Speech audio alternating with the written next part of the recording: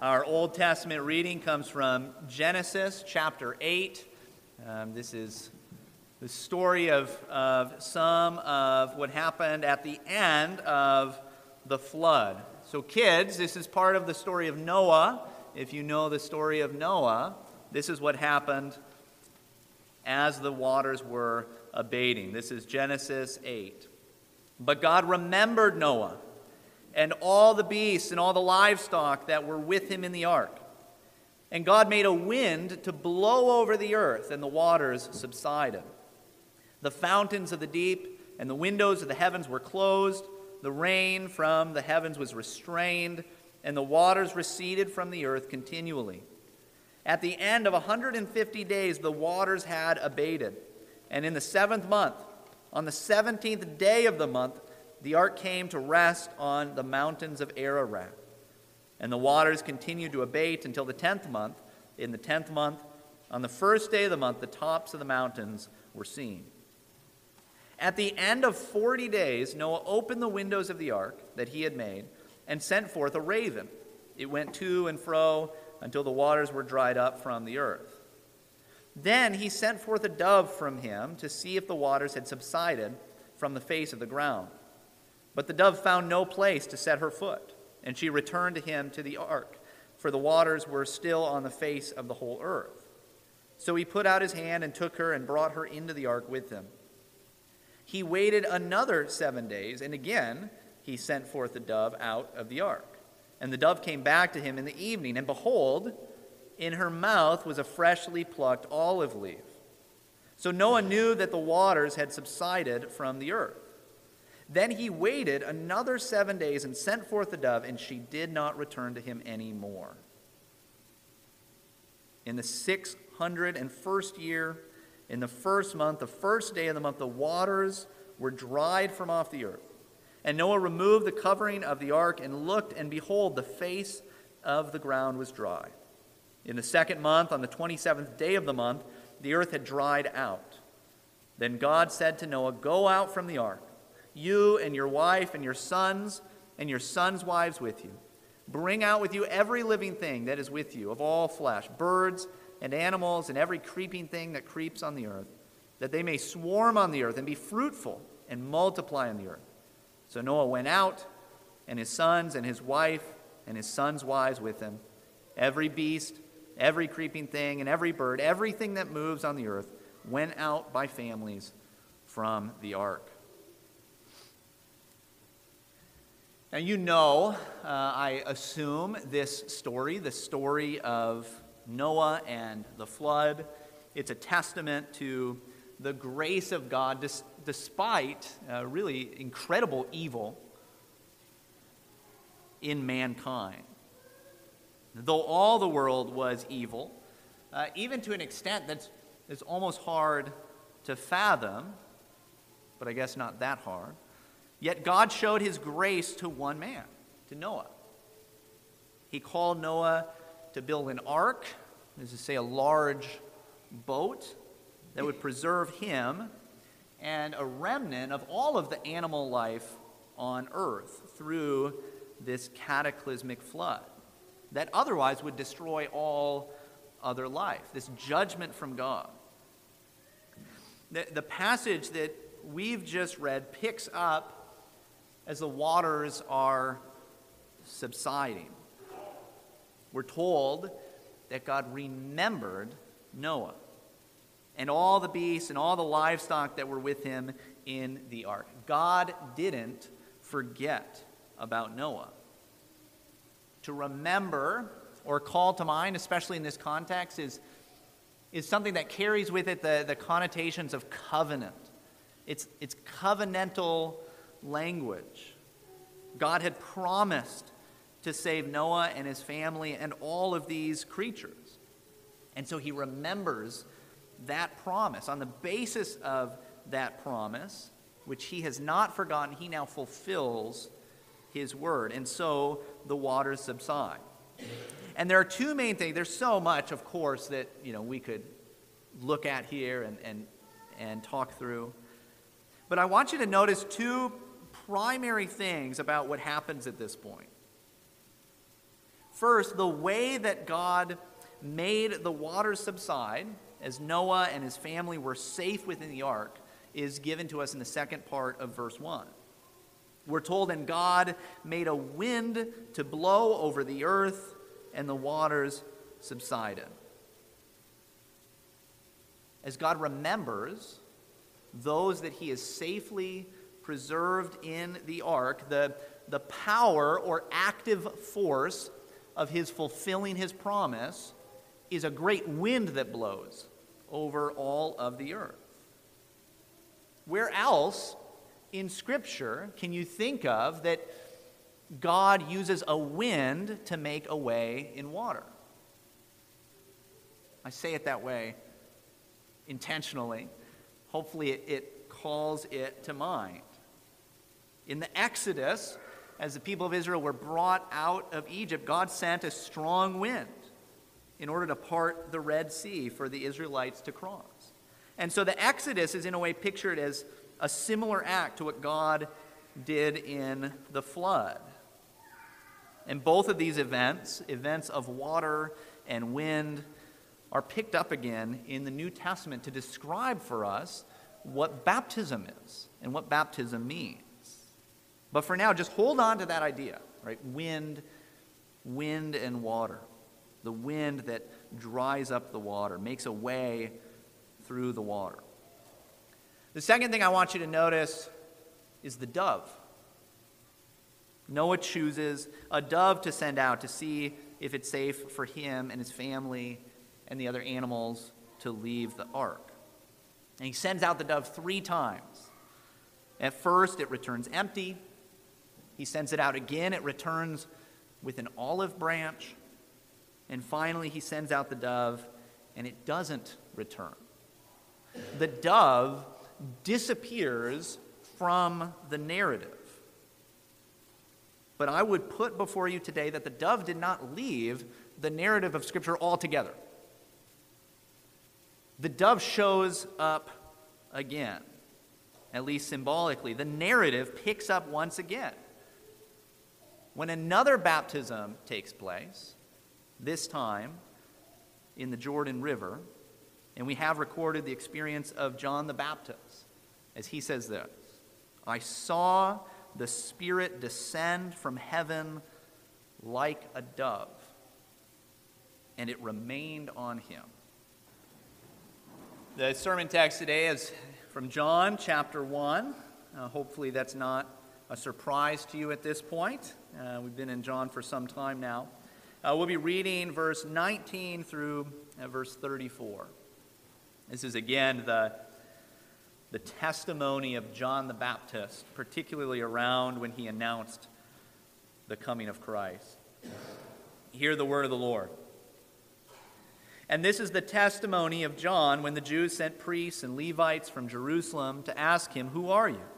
He confessed and did not deny, but confessed, 'I am not the Christ.' And they asked him, 'What then? Are you Elijah?' He said, 'I am not.' 'Are you the prophet?' He answered, 'No.' So they said to him, 'Who are you? We need to give an answer to those who sent us. What do you say about yourself?'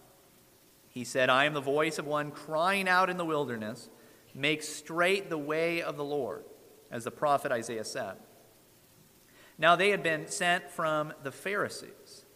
And they asked him, "Then why are you baptizing, if you are neither the Christ, nor Elijah, nor the prophet?" John answered them, "I baptize with water, but among you stands one you do not know, even he who comes after me, the strap of whose sandal I am not worthy to untie." These things took place in Bethany across the Jordan, where John was baptizing.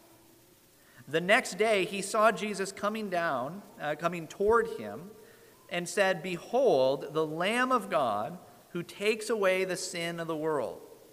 This is he of whom I said, 'After me comes a man who ranks before me, because he was before me.'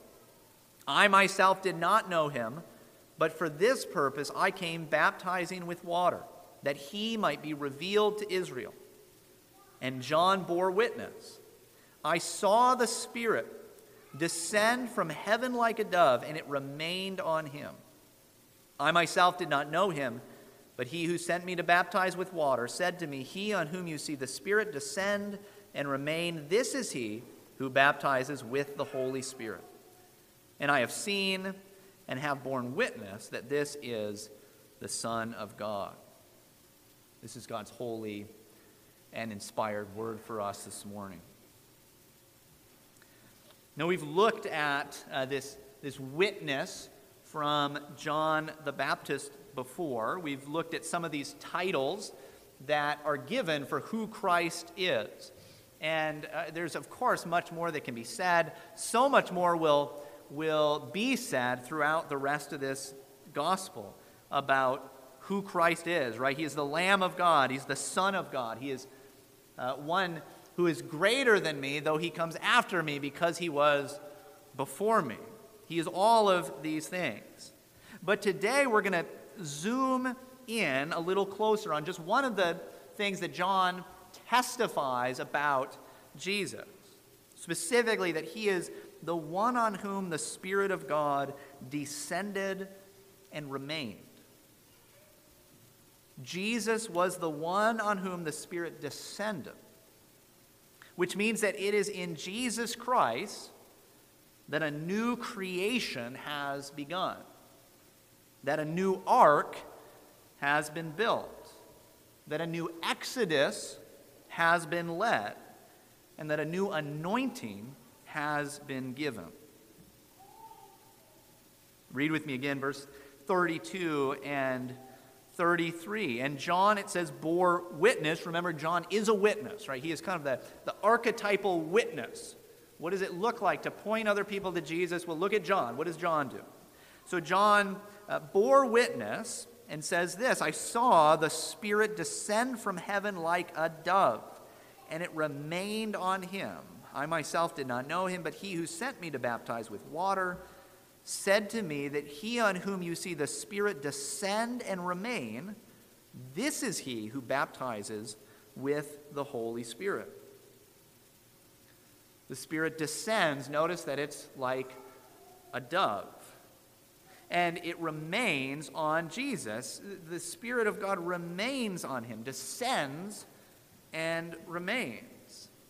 This happened at the time of Jesus' baptism by John. And although here in John's gospel, John the disciples' gospel, not to be confused with John the baptizer, he doesn't specifically mention Jesus' baptism in the same way that all the other gospels do.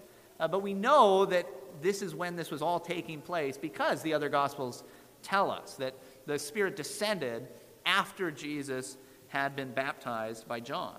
So it explicitly ties it to that occasion. Now, John, as in all of the other Gospels, puts a special focus on the baptism of Jesus, and particularly on the descending of the Spirit upon him. We're accustomed to thinking about baptism in pretty simple terms. You know, baptism is a kind of symbolic ritual washing with water, and it's mostly here so that we can debate who should be baptized and how much water we should use when we baptize. And that's really fun. I love that, right? I'm not saying we can't do that sometimes. That is good fun.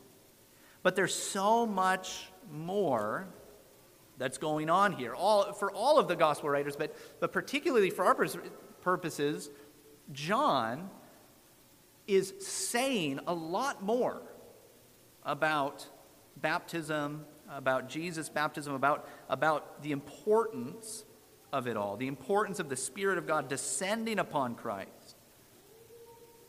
And in order to understand what exactly he's saying, you have to start in the beginning.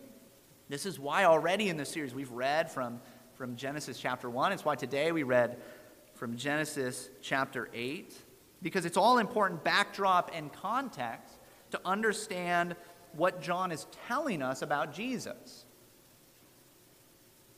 The first thing that's being communicated about Jesus is that he is the beginning of a new creation. There's a new creation happening, and it's all centered upon the person of Jesus Christ. We very often, throughout Scripture, have the connection of water and the Spirit of God, and that all begins in the beginning, right? It all starts right from the beginning. We're told in Genesis 1 that at the time of creation, the Holy Spirit was hovering over the waters. I'm maybe taking a little bit of license. I don't want to overstep what I should, but I don't think it'd be too far of a stretch to say that the Holy Spirit hovered much like a dove over the waters in the beginning. The Spirit of God hovering over water is a sign that God is creating something. The Spirit applying, acting upon the Word of the Father. In Jesus Christ, He was beginning a new work of creation, not a work starting from nothing, but a work that would recreate, reform, refashion, reshape, and renew what sin had made a wreck of. The way this new creation begins is in Jesus Christ Himself. He is the beginning point, right? The Word from the Father, right? As God spoke, and so all things came into existence, so He speaks most clearly in the fullest way through Jesus Christ. Jesus is the Adam of a new creation, right? Through Him and in Him, God is bringing and has now brought renewal to mankind. Right? And you know what a mess the world has become. You know what a mess people have become. You know how depraved and sinful and perverted and disturbed and violent and dark humanity has gotten. You know how sinful you are in your own heart. You know how bad things have gotten, in other words. But God is not the kind of God to let sin win. He isn't going to let sin and the devil have the final word with His world that He made. And so He begins a new creation in Christ, and all who are in Him, we're told, become a new creation, a part of that new creation. You, if you have or will trust in Christ, you can be made new. Right? And how many of you can testify to that? How many of you can bear witness to the creative power of God as He has renewed you? That in Christ you've been given new hearts and new desires and new love and new motivation, right? New life and overflowing joy and hope. New families or marriages or relationships. Just the various ways that God has created something that didn't seem even possible. Right? Hasn't He already begun that work? Haven't you seen that in your life? I imagine that you have. And this work isn't over, right? It's only just begun. That's the point here. At Jesus' coming, here at the start of His ministry, it's being declared to us that this work of new creation is beginning, that it has been started. That's the point. The work of His Spirit now continues as He continues to renew. And one day, at the coming of Christ, that work will be completed. It will be finished. But you should recognize that in the Spirit descending and then remaining upon Jesus at His baptism, it's being declared that there is a work of new creation that has begun. Likewise, the fact that the Spirit descended upon Him at His baptism and descends like a dove, this should call your attention back to Genesis 8. And so teach you that Jesus Christ is a new ark, the fulfillment of the Noahic covenant, the fulfillment of God's promise and salvation, that through Him you can be brought into the final promise of God, the promised land, so to speak, dry land,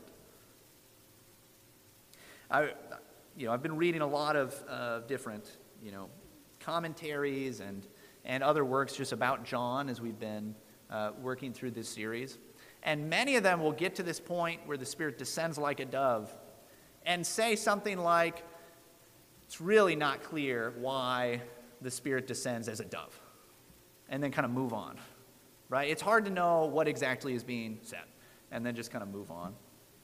And that's not, untypical. It's admittedly, a little bit maybe different than what we're used to as far as Scripture goes, right? When we're told in Scripture, when it's really didactic and it just says, do this, or think these things, it's a little bit easier to just know, oh, that's what I'm supposed to do with that. When it comes to narrative in Scripture, it's often a lot harder for us, at least as kind of modern Americans, to understand what exactly is being said or what exactly is being done.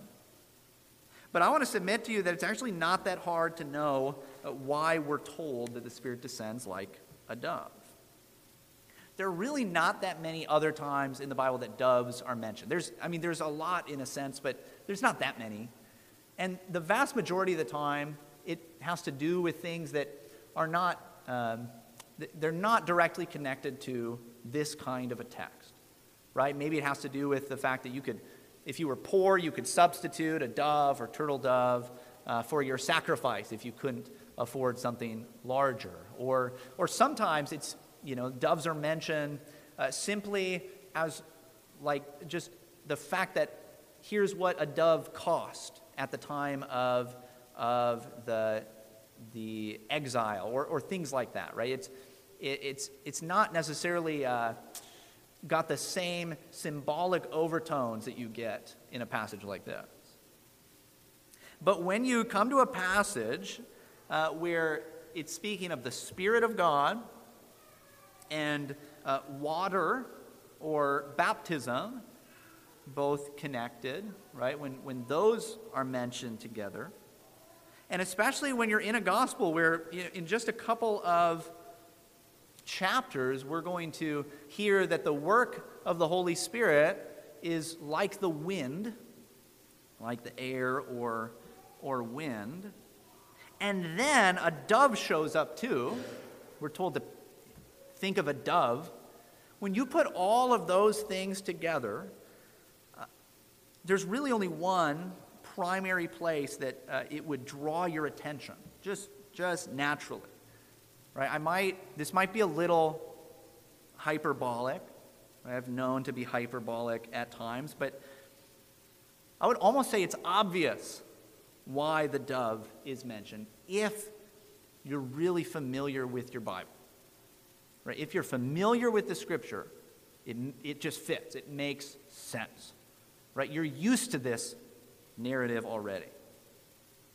You're meant to think of the flood, to remember the flood, remember the time of Noah, remember the judgment of God. Remember how on that day God destroyed the earth, but he didn't obliterate it.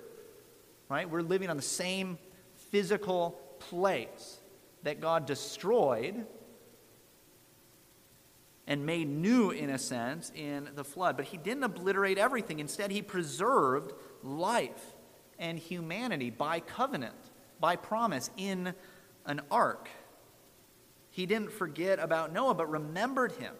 And the sign that it was safe to return out into the world, the sign that God had fulfilled that promise initially, right?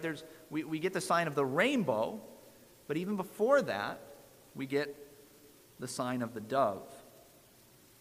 The dove goes out. That's how you know you have passed through the waters of judgment.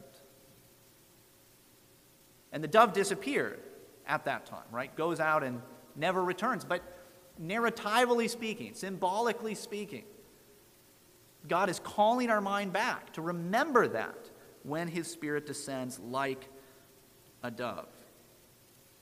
Right? It's not to say that Noah didn't send a real dove out. It's not to say that that's the same literal dove that now shows up. No, the Spirit descended like a dove. I don't even think that we're necessarily supposed to read this and think a physical, that the Spirit was visible like a dove, looked like a dove or something like that, but descended in the manner of like a dove. The Spirit descended like a dove and remained, didn't return, didn't leave, but remained on Jesus. And so Jesus Christ is the fulfillment of the Noahic covenant. Just like he's the fullness of creation itself. He is the ark that carries you through the judgment of God. He is the one that brings you to dry ground, out of the chaos and depravity and destruction of sin and the world. He's the fulfillment of the promise of God not to destroy the earth. Right? Do you see that? Are you following that? Because that's how profound this moment is. We can read through, John's bearing witness about this in just a couple verses, but this is incredibly profound. And there are so many implications that flow from it about who Jesus is and what baptism is and how it is that the Holy Spirit works in the world. And it all comes to us in just those few words. He on whom you see the Spirit descend and remain. This is he who baptizes with the Holy Spirit. So we're being told about this new creation that's begun, that Jesus Christ is, in a sense, a new ark, the fulfillment of the Noahic covenant. But that also means that Jesus is bringing about a new exodus. And there are too many connections that we could make to go through them all in detail. But especially when you're thinking of the flood, the exodus should come to mind. They go together. They're connected, biblically speaking. You think about passing through water, as we said, of wind coming and making a way through the water. Moses, we're told, that when he was a baby, was placed in a basket. The word is ark. He was placed in an ark. That word, I believe that word's only used twice for ark. I could be wrong about that. But the specific word for the ark, like Noah built, I believe it's only ever used one more time. Don't quote me on that because it's just coming off the top of my head. But Moses was placed in an ark and put out into the Nile. He then leads God's people through water after this wind blows and the waters part. And the Egyptians are destroyed as the waters come back over them. A new and greater exodus is beginning. That's what we're being told. That means that Jesus came to save his people out of bondage, out of slavery, that he came as a greater Moses. He comes to bring deliverance and to lead his people, to bring them safely through the water of God's judgment, to bring them to their own land, to give them his words, his law, that they can live by. Right? Last week we looked at how this gospel proclaims the superiority of Jesus to Moses. Right? And we see that here again, that he is the greater Moses, that he has come to accomplish what Moses could only do in part. He has come to fulfill, to fill out everything that Moses was and did. Of course, these aren't, I'm pulling out creation story of the flood, the Exodus, but this isn't even everything.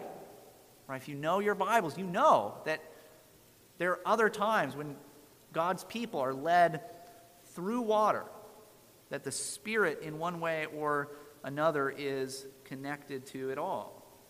Think of the Israelites as they come out of the wilderness wandering and they cross what river? The Jordan River, which is where this narrative is taking place, in order that they might go and conquer the land, the Lord going before them, leading them. All of this is coming together in Christ, in him. showing that it's all about him. It always has been. But before we're done, we need to tie in one last idea that's being communicated in the Spirit descending and remaining on Jesus, and that is the idea of anointing. That this is a new anointing that is coming. Jesus was being anointed at his baptism, anointed by the baptism, but especially by the descending of the Holy Spirit. And it tells us even more about what his mission was in the world. The Spirit descends and remains on him, and it stays with him. He is anointed with water and the Spirit. So what does that teach us? Well, I want you to think for a moment. Where does anointing show up in the Old Testament? Right? Who was anointed? What were they anointed for? There were three primary offices or three roles that people could play where they would be anointed in or among God's people. These are the offices of a prophet, a priest, and a king. Prophets would be anointed in some way or another and called to proclaim or speak the very words of God to his people. Priests were anointed and set aside for their role as representatives before God of the people, representing God to the people, offering sacrifices and standing as intercessors, lifting the prayers of the people up to God. And kings were anointed in their role of ruling and reigning over God's people. Now, importantly, in the Old Testament, when the Spirit of God descended on someone, it was very often who? Right? When we read about the Spirit filling someone, it's almost always a prophet, a priest, or a king. Those who are anointed, those who are set aside for those particular roles. When the Spirit of God descends upon and remains upon Jesus, it is being proclaimed that he is the ultimate prophet and priest and king. That he is the one that has been given the very words of God to speak to us. Right? What will Jesus say later on? But everything that he says comes from the Father. He says nothing on his own accord, only what he's been given. It's being proclaimed that he is a priest, that he's been anointed to perfectly represent his people, to be a sacrifice for their sins, to make intercession for them. He is being proclaimed as a king, the true king, who at his ascension was seated on a throne, who has all authority in heaven and on earth, who rules and reigns, who is conquering all of his enemies and ours. And the Spirit that he is anointed in, being proclaimed to be all of these things, doesn't leave him. The Spirit stays with him. It's not like some of the kings of Israel. It's not like King Saul, who the Spirit left. This is the true king. The Spirit is always with him. The Spirit abides with him. Congregation of Christ, if the Spirit of God remains on him, and if it is Jesus that baptizes with the Holy Spirit, as John bore witness, it means that everything that we've just talked about, everything represented here, a new creation, passing through the waters of God's judgment, being freed from bondage and slavery to sin, being brought to dry ground, being anointed, all of that can only be given to you as you come to him. It can only be yours if you are his. Right? It is available to you, but only as you come to the one on whom the Spirit of God descended and now remains. You can't have the Spirit of God apart from him. Right? It's Jesus who gives the anointing of the Holy Spirit. John will say in his epistles, will speak in his epistles about many who claim to be able to give anointing in some way or have some kind of special anointing. He says that there's many false Christs. Remember, Christ means anointed one. There are many false Christs. There's many anti-Christs that have gone out into the world. And there's many that will tell you that they can offer you all of the benefits of the Spirit of God, right? Of renewal and peace and comfort, of knowledge, of salvation, of safety and security from the judgment of God. There are many that will offer all of those things that come from the Holy Spirit. But it's only Jesus Christ that can actually give those things to you. Right? You need to be aware and realize that all of the blessings of God will only come to you by the Spirit as you come to Christ. That's it. Right? It's exclusive because the Spirit of God remains with him and only with him. If you want to experience an act of new creation, right, where God can take you with exactly where you're at right now, where you're at in life, and make you something different, right? Renew you, breathe new life into you. That is available, but it's only available through the work of the Holy Spirit, and the Spirit remains on him. So it comes from him. If you want to be a new creation and be changed, then you have to come to the one on whom the Spirit descended and remains. There are many others that will promise these things to you, right? They'll promise you can experience all of the benefits of the Spirit of God, but through other means, right? They'll promise it through psychedelics or through the right lifestyle or through some kind of special knowledge that no one else has. But they can't actually give it to you because it only comes from the Spirit.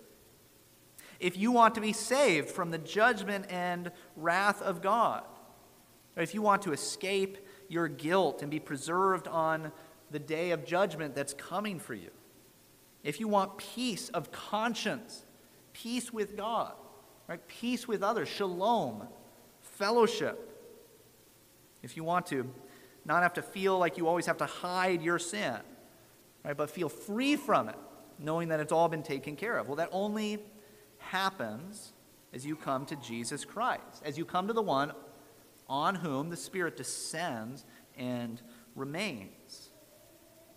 There are many that will promise you that you can escape that judgment in various ways, right? They'll say you just have to accept yourself or stop repressing those desires that you think are wrong, or you just have to ignore that guilty conscience. Find something else to focus on and ignore it all, right? Use some kind of meditative practice and so many other things that will be given to you as, look, this is the solution.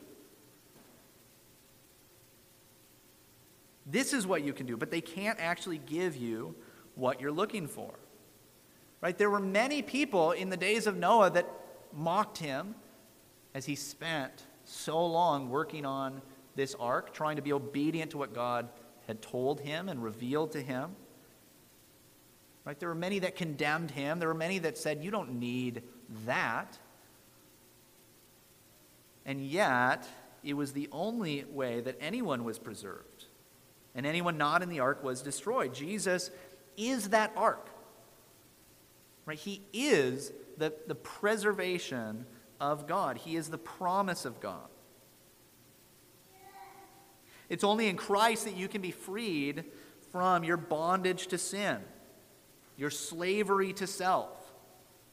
Right? There will be many who will tell you and claim some kind of answer for your addiction, for your compulsions, for your overwhelming desires that have led you to destroy so much of your life and relationships. There will be many that offer you some way out. But if you don't have that fundamental transformation of heart and a freedom from that spiritual slavery that you're in, it won't actually fix anything. You might change some aspects of, your outward life, but it won't solve the ultimate heart problem. You must be helped in both body and soul. And the only one that can give you that kind of exodus from your sin is Jesus Christ. It's the one on whom the Spirit descended and remains. And it's only in Jesus Christ that you can be anointed. And you can receive power from the Holy Spirit of God. Right? There's many that promise spiritual power, spiritual experience, spiritual life, but that only comes from the breath of God, from the Spirit of life, the heaven-descended dove, right? The fire that comes down from heaven. And the Spirit is only available through Jesus Christ. You can be. If you are a Christian, you have been called to be a lowercase prophet, priest, and king. Right? You can be anointed by God to share with others his gospel, to lead them to where they might find a sacrifice for their sins, to pray for them, and know that God hears you and listens to you, to rule and to reign on earth with Christ as he gives you further dominion and honor. You've been called and anointed by his Spirit to be a prophet, priest, and king in him. And all of that is yours, but only as you receive it from Jesus Christ, not from any other counterfeit source, only from the one on whom the Spirit descends and remains. And so John bore witness when he was baptizing. The Gospels bear witness to us. I'm bearing witness to you today that you can have the Holy Spirit. Or you can have that breath of life. And you can have everything that is promised and showed forth in the descending of the Spirit upon Christ. But it can only be yours in him. Only through Jesus Christ can you have that new creation, a new ark, a new exodus. Only in him can you be truly anointed and have true spiritual life. Let's pray.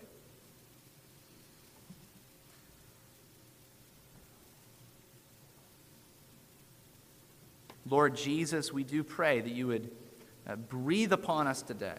Fill us with your life, your Spirit. We do pray, Father, for those who don't know you, who have not experienced all of the abundant blessing that comes from your Spirit being poured out upon them. And we pray that you would fill them so today. Fill their cup to overflowing. Anoint their head with oil.